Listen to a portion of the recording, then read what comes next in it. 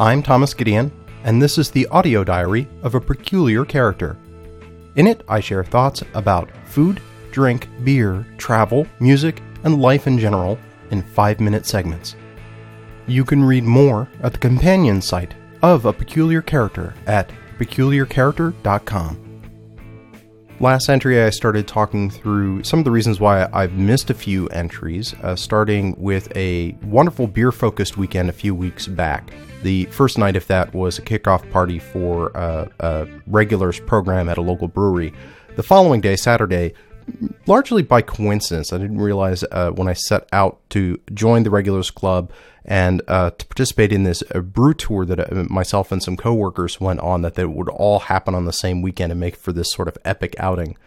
This is responsible due to these coworkers, good friends of mine that have come out to brew days, that are beer enthusiasts, that are really wonderful to hang out with at Denizens and elsewhere to just talk shop about beer, what it is that we're drinking, what we like. They lucked into sort of a Groupon ticket for the City Brew Tour. This is an outfit that does tours. I'm looking at, I've got a memento from it in Boston, DC, Philly, and Vermont.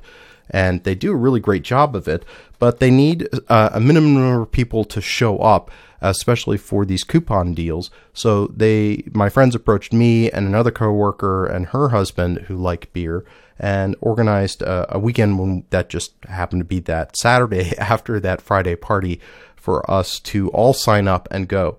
I cannot recommend this highly enough. The tour guide, Barry, really very knowledgeable. In talking to him during the lunch break, the second or third brewery that we went to, we actually had a sit-down lunch and a flight of beers to taste at that time, revealed a little bit about his background in the industry, that he actually had started a brewery in the past and now is very much involved with the brew scene here in DC. We went to I think 3 breweries in Virginia and 1 actually in DC. So a little bit more weighted towards the other side of the river, not getting out to the Maryland side as much. But given that we were in a van and driving around and having to make choices about what's approachable with a group of, I would say, about 20 people doing this, it kind of makes sense that they chose the ones that they did. From the get-go, I was impressed by Barry's patter. I know a lot about beer, as you know, if you've been listening for some time, and it's easy to get jaded about trivia, facts, and otherwise somewhat useless knowledge about beer over the years. But he made the information that he was sharing for folks maybe not as much in the know very entertaining and very engaging. And at each stop, each of the 4 breweries that we stopped in at, he highlighted different aspects of the brewing process. He brought out staff and head brewers to engage with as well. Just incredibly educational at all levels, regardless of how much you might already know or how much more deeply you might want to understand commercial brewing at the kind of scale that most local craft brewers actually produce beer at.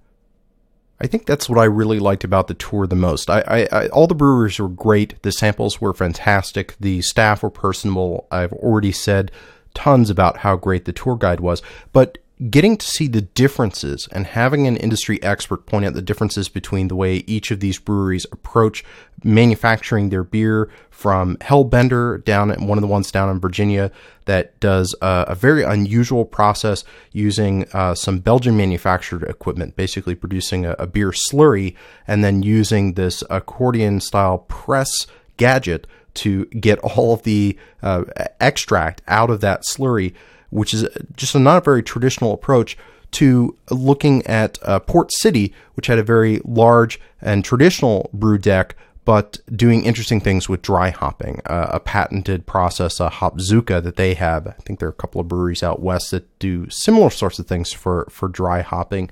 But seeing those innovations, seeing those differences, really getting into the brew equipment, getting back into the brewery, getting that sort of special all access to see it and have that presentation was just utterly phenomenal. I cannot wait to do something like this again, either through the same outfit because they rotate through a couple of different breweries, or this has also whetted my appetite to just go out to any brewery that I've been interested in. One of my companions that went with recommended Flying Dog here in Maryland as an excellent brew tour, but to really embrace that experience of going and learning more, much more directly, experientially, both through the tasting rooms and the experience of taking the taste there of what it is that that brewery really specializes in, but seeing firsthand, like, what makes their process different, what makes their approach different. Very cool, very eye-opening, and if you have the opportunity to do something similar in your area with a local brewery or set of breweries, I highly recommend it.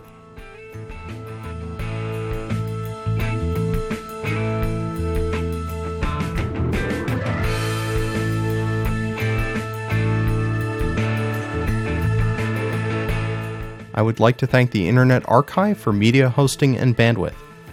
The views expressed on this program are my own, and where applicable, those of my guests, and in no way reflect those of my employer or anyone else.